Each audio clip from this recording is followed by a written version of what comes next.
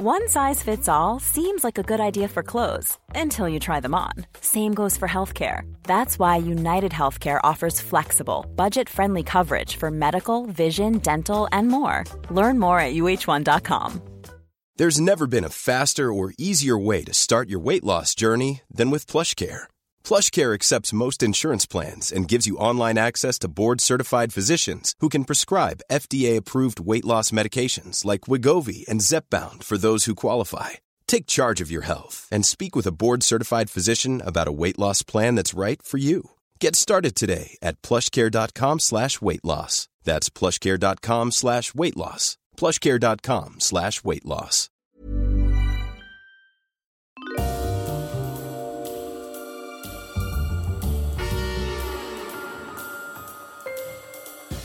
Ladies and gentlemen, welcome to Histories of the Unexpected, the show in which we demonstrate that everything, simply everything you could possibly think of, has its own history, like acorns, irritability, and the yawn.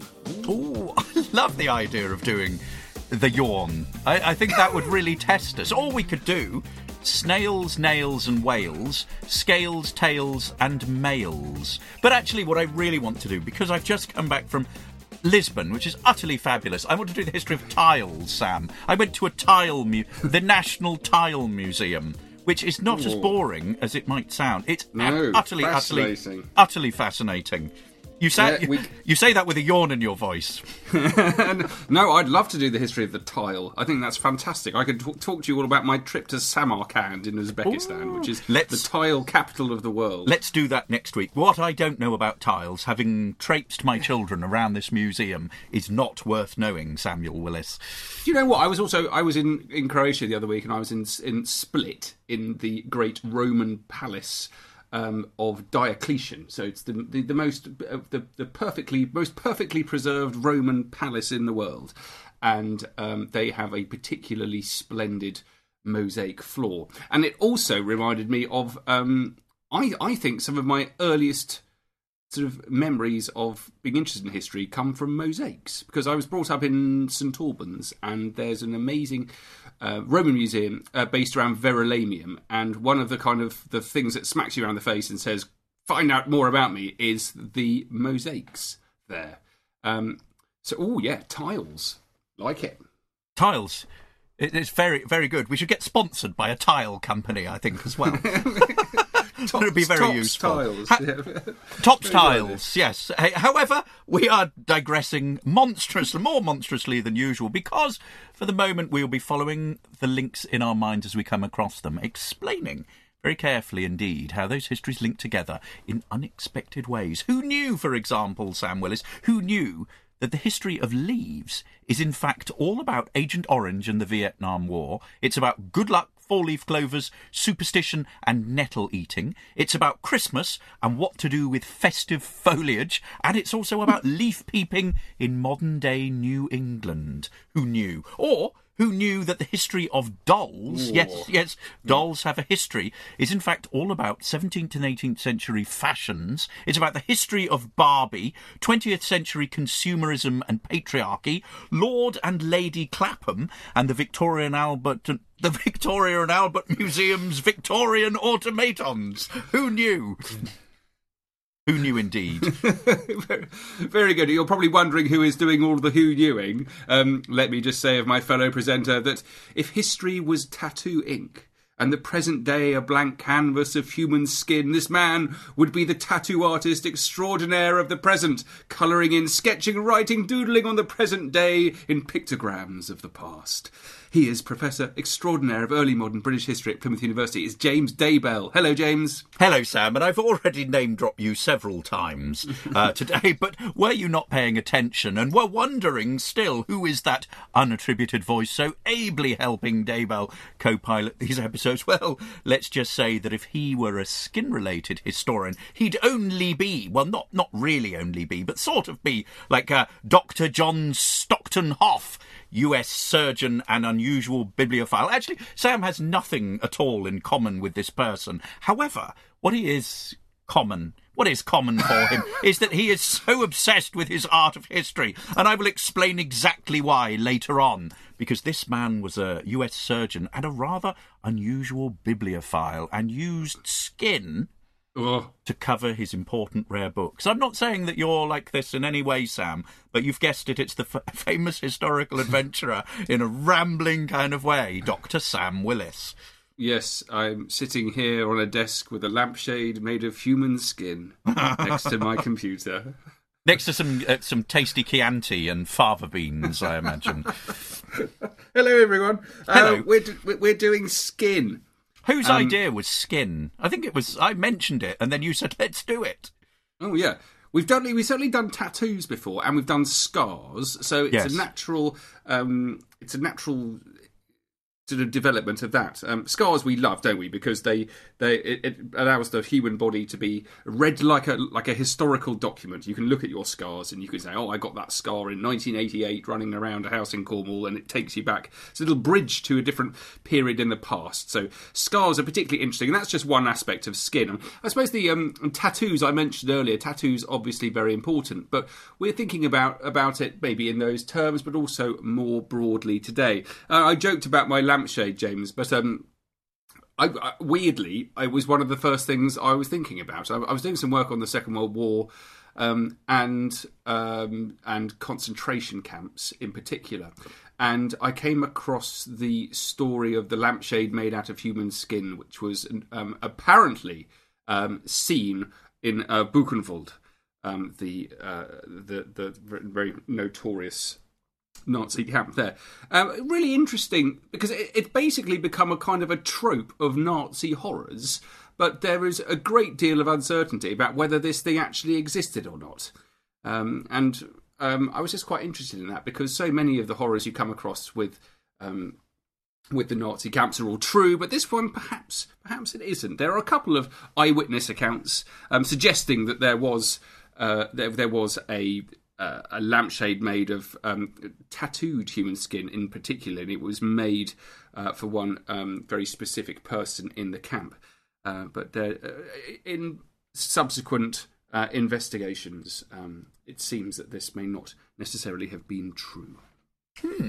I think we're going in similar directions in parts here, but I was spitballing about skin, as you do, and as I said, I'd been wandering around Lisbon, and in particular visited the National Gallery of Ancient Art, and I was struck by the amount of skin on display, nude cherubs everywhere, and it got me thinking about the artistic meaning of skin. And if you think about something about like Titian's Venus of Urbino, and the idea of the images to do with seduction, beauty, love, and skin has always been central to ideas about beauty, particularly female skin and of differing hues, and think about makeup and the colour and texture of skin, and this leads us on to thinking about the skin as a blank canvas onto which society could imprint itself, which makes us think about scars and tattoos, as you already said.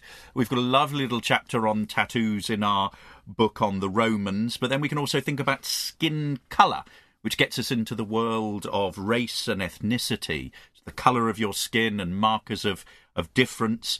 But also we can think about different kinds of skin. We've talked about human skin here, but also animal skin. And we've talked about leather. But we can also, in the past, in some of our podcasts, but we can also think about furs. We can think about uses of skin. James, let me just jump in there. You talking about uses of skin. I've just had a kind of moment of revelation. I'm sitting here in my study, and I was thinking, what are these uses of skin? Certainly I appreciate vellum and everything, and I thought, I've got a leather-bound book very close to me, so there's a bit of skin. But then I looked around, and with some measure of horror, I've just realised how many things made out of skin there are in my study. So to start with, I've got 3 swords, and they've all got handles made out of snakeskin. 2 naval ones and 1 army one. I've got a beautiful sort of long armchair, which is made out of it's kind of Victorian, I think it is, sort of really shiny, beautiful leather, which I presume is from a cow. I've got, as I said, I've got a piece of vellum. I've got several leather-bound books. And then I thought, on top of that, I've got a suede jacket hanging up behind me, and I just looked at my feet, and I'm wearing some sheepskin boots. So, initially thinking that there was no skin, I've suddenly realised with a genuine kind of feeling of horror that I'm basically surrounded by skin of different types. Horrible, horrible indeed. But that also makes you think about why you might kind of consciously hang on to it. So I think my point here is I've acquired lots of objects which yes, they are made out of skin, but I didn't buy them because they were made out of skin, and I haven't kept them because they are made out of skin necessarily, though maybe the sofa is particularly beautiful. But there are certainly examples of people in the past holding onto things specifically because they are made out of skin. And I was mentioning before that I've just been in Croatia, travelling down the east coast of the Adriatic, from Zadar down to Šibenik, and then Split further down to Dubrovnik. A fascinating place. I was doing it, tracing the remnants of the wonderful Venetian Empire, and while I was there, I came across the most amazing skin story. So what you need to know about the Venetians, they rose up in the aftermath of the collapse of the Roman Empire, when power was still in Byzantium, but it was collapsing in Italy, and there were people being threatened all over this area of northern Italy, going across to the Istrian Peninsula. A lot of refugees settling in what became the Venice Lagoon, trying to find a bit of safety in the marshes. They made their money trading salt initially.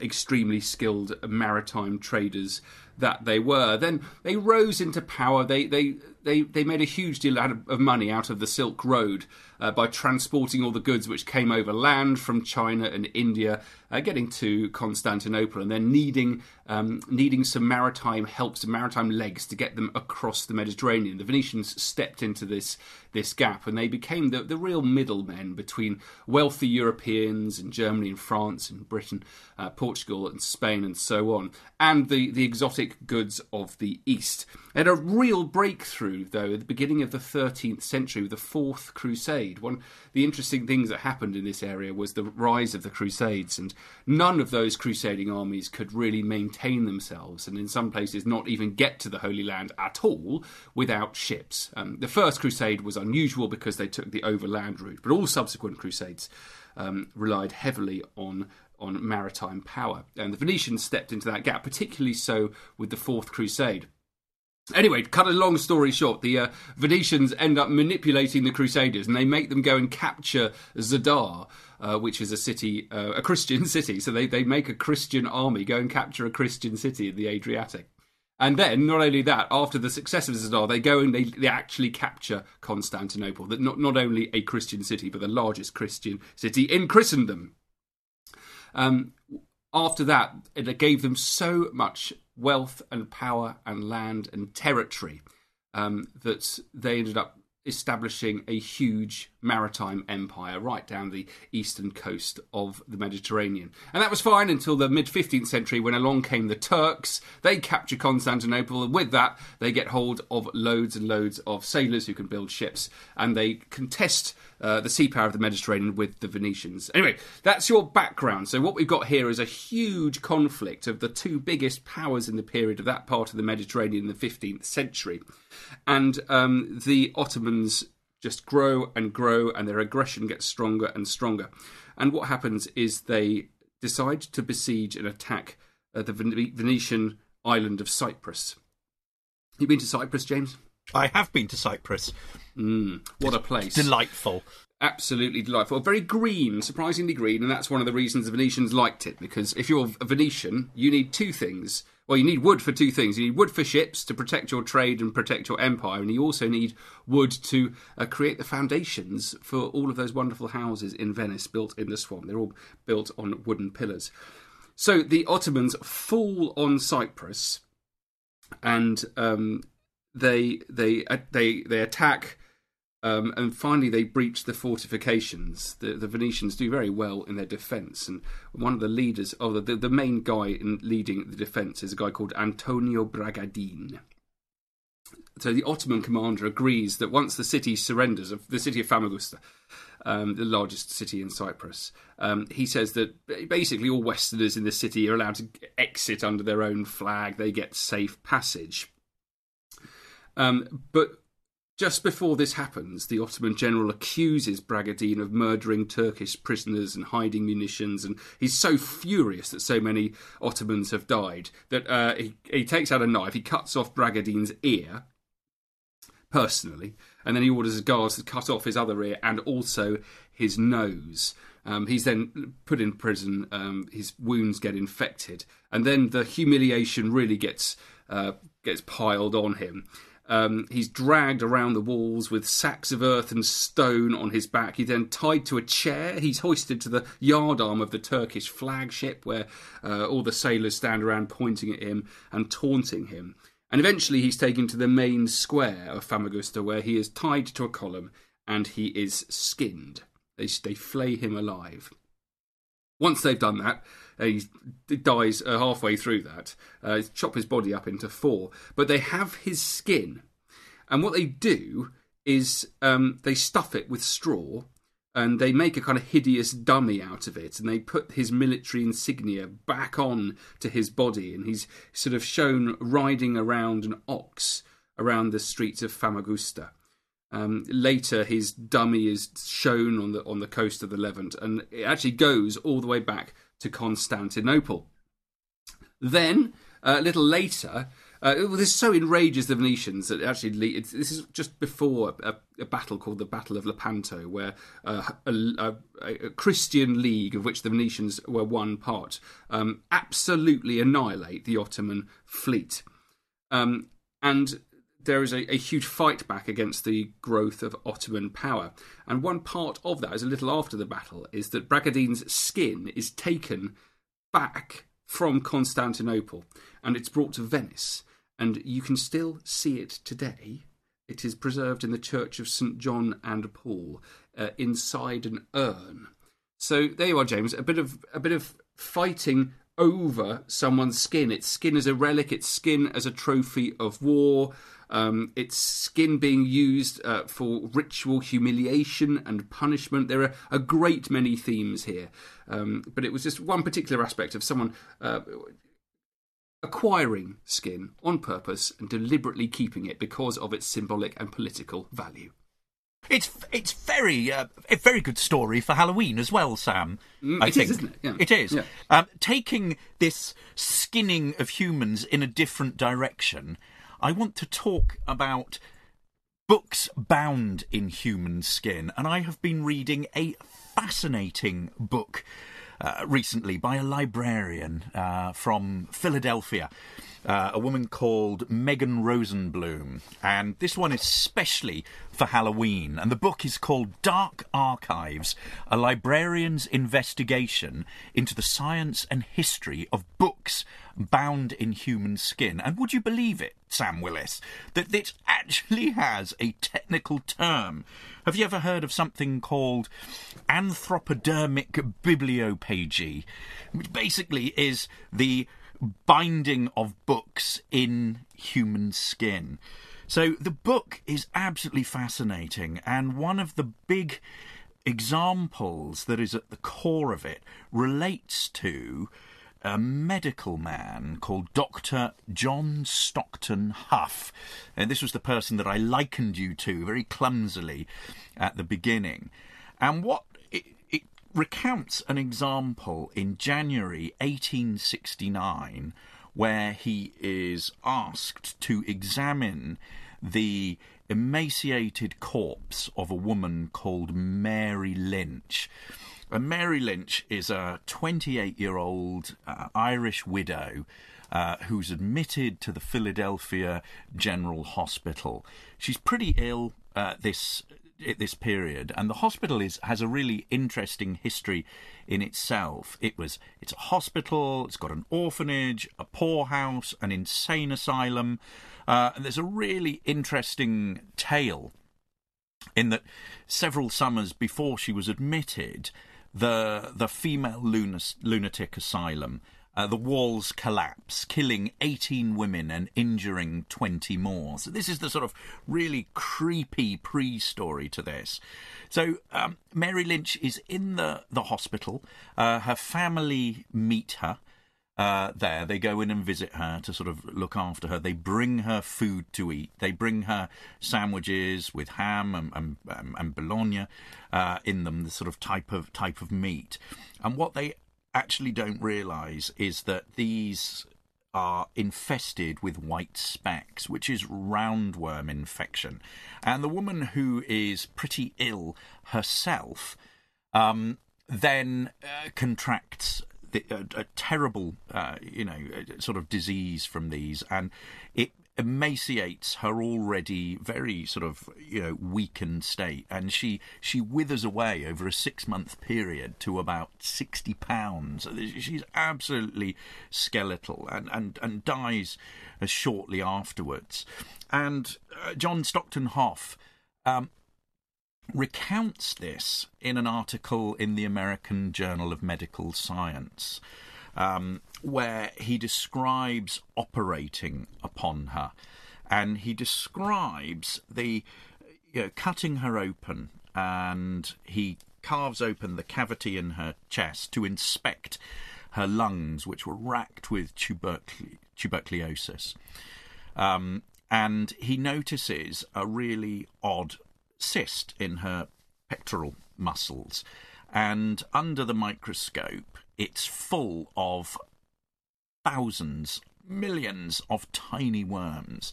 Writing in this article, he says that counting the number in 1 grain of muscle, the whole number of cysts were estimated to be about 8 million. So this in itself is a really fascinating history. This is about dissection, this is about autopsy, this is about tuberculosis. But actually, what is even more remarkable is what he did afterwards. Because after the autopsy, he takes a slice of skin and from her thighs and puts it in a chamber pot.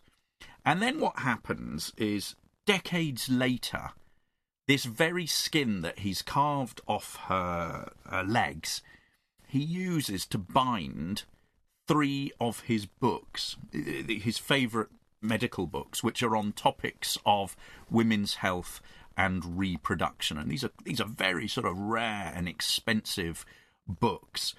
And the backstory for this is that he is actually a bibliophile. So he's somebody who is obsessed with books. He comes from a very wealthy family, and one of the things that marked out these 19th century, late 19th century medical men was their interest in books. This was one of the ways in which they carved out an identity for themselves. And we know quite a bit about him because he spent a lot of time collecting books. He collects all sorts of medical books.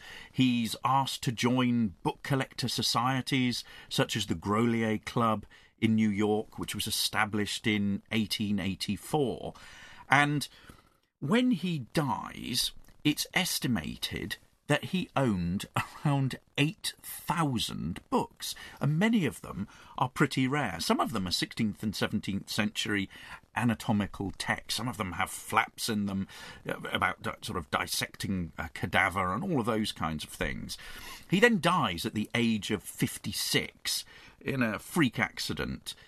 He's thrown from a carriage and dies from the fall. The horse sort of vaults, runs away, and he's chucked out of the carriage. And what happens then is his collection goes to the University of Pennsylvania in Philadelphia, and in particular to the College of Physicians, which was where he went as a student himself. Now, this is an absolutely fascinating example here, but it's actually not the only example. And what Megan Rosenblum's brilliant book does is it unpacks all sorts of unusual examples of these books, human skin books, that are all over the archives. And I suppose that what they pose is a really delicate problem for curators in libraries. What is it? How do you deal with these kinds of volumes that basically have human skin in them? You know, there's a lot of talk and debate at the moment about repatriating all sorts of objects to the countries of their origin. And I think that there's also a moral sort of problem about what institutions do with these skin-covered books. But so the book goes through a sort of a whole range of sort of different examples, from the Bibliothèque Nationale de France in Paris to a tannery in New York, but also to the Surgeons' Hall Museum in Edinburgh. And there is a really interesting little notebook here that is alleged to have been bound in the skin of of William Burke, who was a 19th century body snatcher who operated in Scotland. And you know, when he was accused of this crime, he was executed and then publicly dissected by Professor Alexandra Munro Tertius at the University of Edinburgh. And this book is now available for people to go and see in the Surgeons' Hall Museum in Edinburgh, and which also has his corpse. So there we are, Sam, a really sort of intriguing example of the use of skin to bind books. And I thought this was something that was very apt for Halloween. And if you want to read more about this, Dark Archives is the title of this book, and it's well worth a read. So there we are, Sam. What did you think of that? Unbelievable. Gross. And I think very fitting for the podcast on the history of skin. I think everyone's going to feel a little bit queasy after all of that. It did make me think of the queasy aspects of skin. I immediately thought about leprosy when I was researching this, and was wondering how you kind of go about doing it. And unsurprisingly, this has a really fascinating history because it poses some really interesting research problems. So yes, leprosy is one of the oldest diseases known to man, and because of that, the beginnings of leprosy are very much lost to time. But here's the interesting thing. So we know it existed, but we're not entirely sure when, where, or how it was diagnosed. Because the specific chronic disease, which actually is leprosy as we understand it in terms of modern science, modern medicine, wasn't identified until the mid-19th century. Clinical differentiation happened in 1847, and etiological definition in 1874.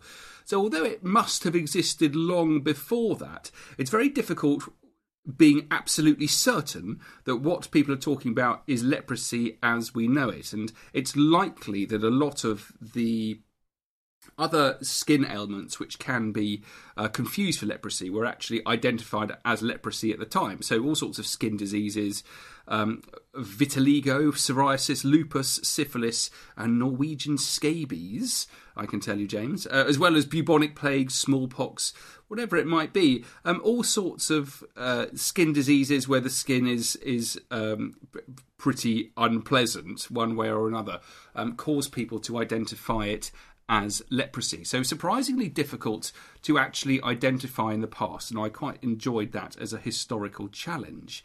So how do you do it? How do you actually get to grips with studying leprosy? Well, one of the ways of doing it is seeing how it appears in law.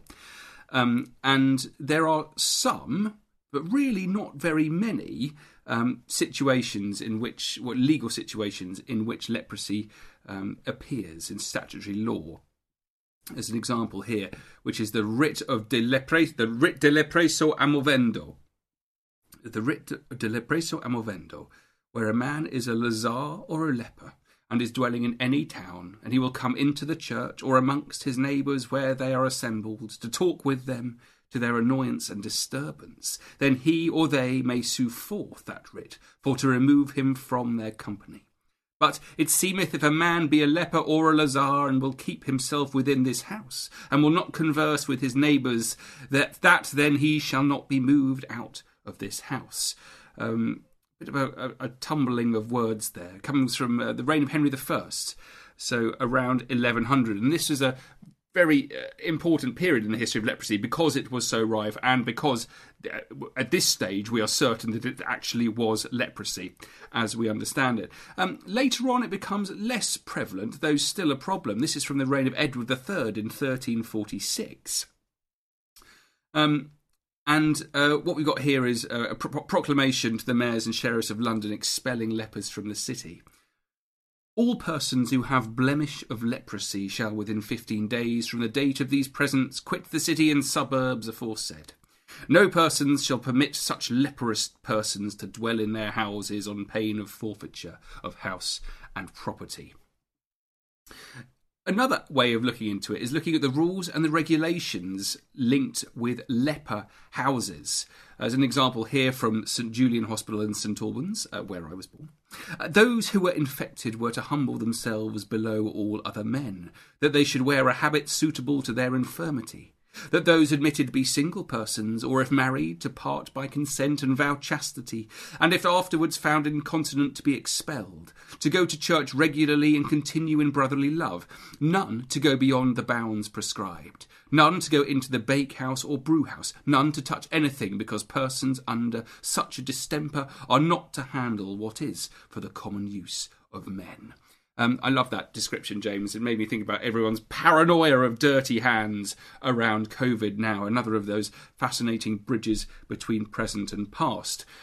So I'd like to look into that if I was able to do some research into the history of leprosy. But I quite like as well this idea of there being leper houses in London, and I wonder if you could do some kind of geography of sickness in a period and seeing how that changed. So we know these houses may no longer survive, but there's St Giles in Holborn, founded in 1101 by Matilda.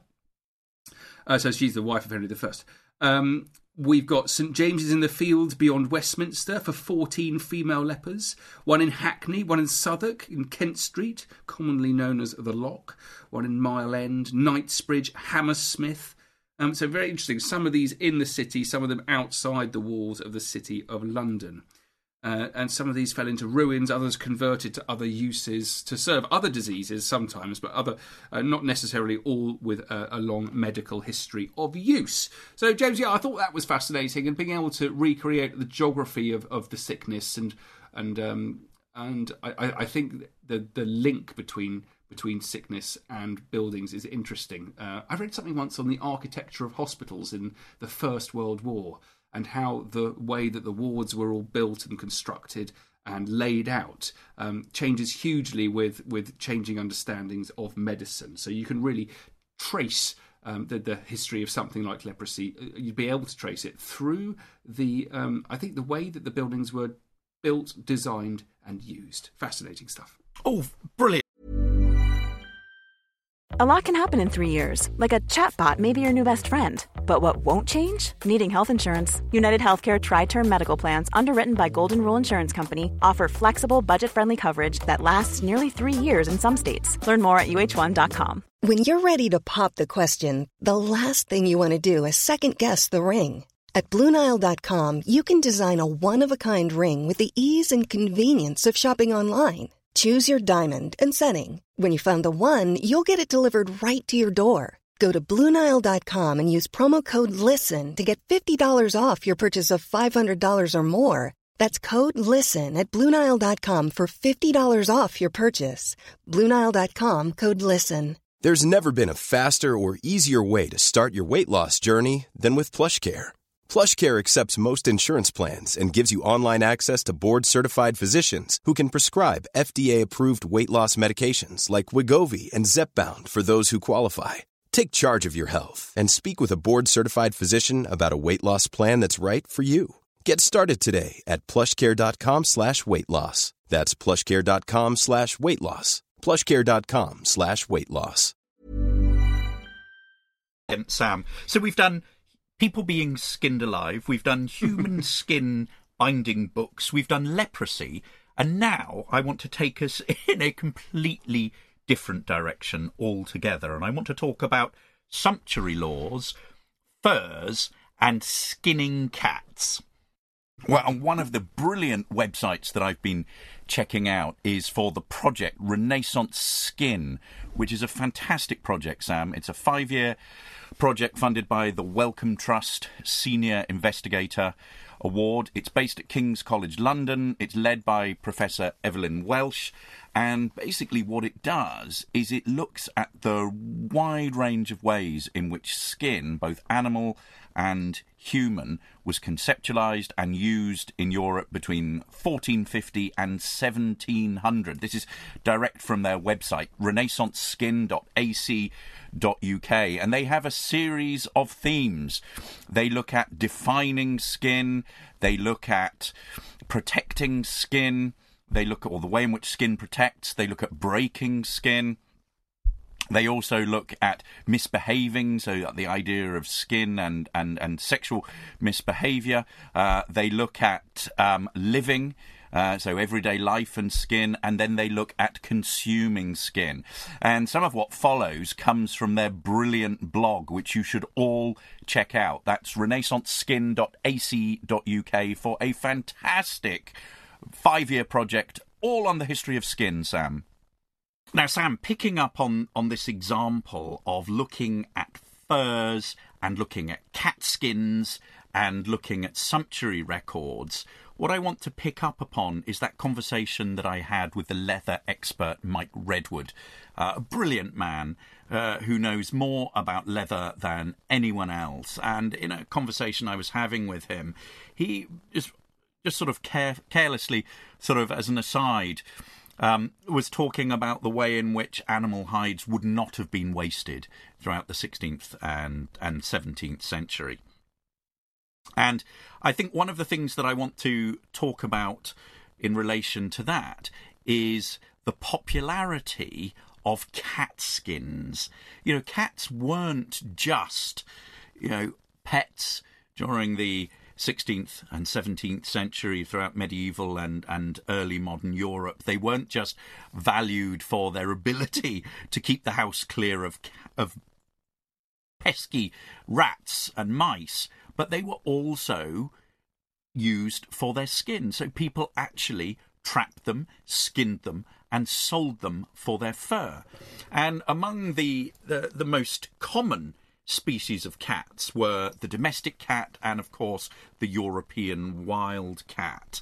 And actually, there's a real difference in the kind of fur that you would get from these animals. The wild cat has a much more luxuriant and thicker coat and tends to be of a uniform shade, unlike the domestic cat, which basically could be all sorts of varieties. And what this meant was that you had all sorts of different colour furs together, and it was much more difficult to sew the pieces of fur together, to stitch them into one sort of piece, unlike the wild cat, which was much more uniform. But this was a really sort of, very, very common sort of form of fur during this period. Now, the other thing that I want to talk about is connecting this sort of cat fur to furs that are suitable for earls. And in the late 1500s, so the end of Queen Elizabeth I's reign in England, there were a series of sumptuary laws that related to dress code. So in other words, these were laws that laid out precisely what people could wear across the social spectrum according to their class and according to their rank. In other words, the more elevated you were in social status, the more extravagant clothing you could wear.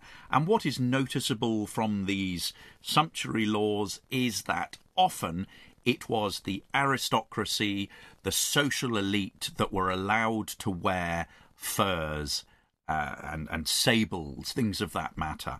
And this is a wonderful document. You can go to the British Library website and you can actually see a printed example of this, the brief content of certain acts of Parliament against the inordinate use of apparel. And it lays out precisely the kinds of things that people could wear. And I'll just read you some of this here. None shall wear in his apparel any silk of the colour of purple, cloth of gold tissue, but only the king, queen, king's mother, children, brethren, sisters, so in other words, royalty, and except dukes and marquises to be wear doublets and sleeveless coats, cloth of gold, and purple in mantles of the Garter, and cloth of gold, silk, and then it goes down about woolen cloth, velvet, furs, can be worn by dukes, marquises, earls. So you get this sense that actually quite valuable and exquisite, luxurious furs were being worn by the nobility. And that leads us to think about the kinds of furs that a nobleman in the Elizabethan period might have had in his wardrobe. And we have a superb and detailed inventory for William Herbert, the first Earl of Pembroke, who lived between 1506 to 7. We don't know exactly his birth date. Lived between 1506 to 7, all the way through dying in 1570, so dying in his early 60s. And this inventory was drawn up in 1561, listing all of his movable goods. And there are all sorts of things there. The manuscript is held at the National Art Library in the Victoria and Albert Museum. He's got all sorts of wonderful things, including a unicorn's bone set in gold, with 1 turquoise, 2 rubies and 3 diamonds. And along with this sort of list of movable goods, there is also a list of his extensive opulent wardrobe, titled An Inventory of All Such Apparel, Furs and Jewels as be in the charge of Thomas Gregory, the 17th of August, Anno Domini 1561. And there are all kinds of things here. And what's interesting is that most of the outer garments that he would have worn would have been lined with imported and highly expensive furs. And sometimes several furs would have been used to line things. So it might be squirrel fur edged with sable fur, for example. And what's interesting is that the ubiquity of the fur meant that it was mentioned when there was no fur on an item.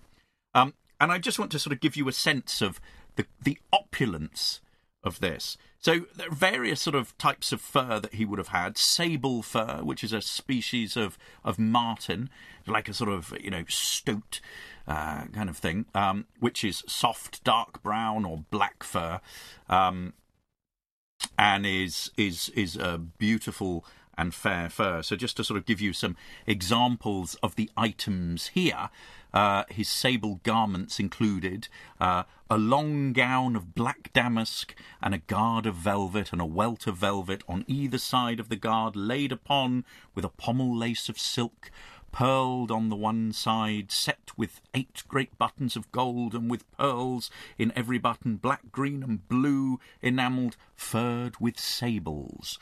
And another one here, a gown of black satin, faced with sable tails, and furred behind with kid, guarded with velvet and welted with the same o'er thwart, and cut set with 3 dozen pair aglets white enamelled. So you get a real sense of quite how opulent these were. But alongside the sable, there is also lynx. Lynx is a very, very pricey fur in the 16th century, and is a thick spotted fur. You can imagine a sort of lynx as a wild cat. And he has he has several lynx coats, and these would be reddish in summer. So a short reddish summer coat and thick grey brownish coat. These are sort of typical of the lynx coats. One of them here is a gown of russet satin with 2 plain guards of velvet, fringed on every side, and a lace of black silk upon the guard, set with 24 pair of great aglets full of pearls, and furred throughout with lucans. And lucans is the lynx, because that's the sort of 16th century reference for lucans. He also had squirrel coat, and squirrel would be much more commonly found. Red squirrels in particular during this period, and often these squirrel furs would be edged with other kinds of furs. And just to give you a sort of sense of some of the things that he had here, a cassock of black satin with 6 welts of the same, and between way 2 welts a fringe of black silk and gold, with lope buttons of black silk and gold, furred with calabre and edged with sables. And then also rabbit would be used, polecat would be used, genet is another type of cat, were imported from Spain and North Africa, and also a fox fur would be used. And I'll give you a reading here from one of the items of clothing here. A gown of russet silk sackcloth with 1 broad guard and 2 little guards of black velvet, furred with fox. That sounds beautiful, Sam, doesn't it? There's also ermine. Ermine would have been used for his coronation and parliamentary robes, but also wolf and grey wolf, in particular, imported into England from Spain. Lambskin was another example, and you're wearing lambskin boots today, Sam, which sound very fine. So there we are, Sam. Skinning a cat, sumptuary laws, and aristocratic fur wearers. Now, Sam, just before we go, and just before we sign off, I have one little Halloweeny anecdote to end on, which is connected to witchcraft and skin. And have you ever heard of something called an amniotic membrane? Now, this is the skin that would have contained the child in the womb, or the sort of umbilical cord. And this, throughout the 17th century, was associated with witchcraft and had various sort of magical properties. And there is an example from the Inquisition in Bologna in Italy from 1699, where there's a deposition of a man called Ludovico Zanardi, and he recounts in this something relating to a local courtesan, so in other words, a sort of local prostitute. And the report has it that about a month ago, I do not remember which day exactly, a certain Domenica, the daughter of Giovanni Battista Mazzoni, who is a poor beggar in the city, both came to my house. Since I was talking about the troubles I have in getting my own daughters married, said Domenica, began to say that she knew very well how a woman could get a man to love her. She told me that she had stolen a piece of caul or cuticle. In other words, this is the amniotic membrane, which envelops baby boys or girls when they are born, and that she obtained this cuticle from a certain Venetian woman who was her mistress, of whom I do not know the name. And this woman, this Venetian woman, is then who's accused of being a whore. Mom deserves the best, and there's no better place to shop for Mother's Day than Whole Foods Market. They're your destination for unbeatable savings, from premium gifts to show-stopping flowers and irresistible desserts. Start by saving 33% with Prime on all body care and candles. Then get a 15-stem bunch of tulips for just $9.99 each with Prime. Round out Mom's menu with festive rosé, irresistible berry chantilly cake, and more special treats. Come celebrate Mother's Day at Whole Foods Market. it. Hi, I'm Daniel, founder of Pretty Litter. Did you know cats tend to hide symptoms of sickness and pain? I learned this the hard way after losing my cat, Gingy. So I created Pretty Litter, a health monitoring litter that helps detect early signs of illness by changing colors, saving you money and potentially your cat's life. Pretty Litter is veterinarian developed, and it's the easiest way to keep tabs on your fur baby's health right at home. Go to prettylitter.com and use code ACAST for 20% off your first order and a free cat toy. Terms and conditions apply. See site for details.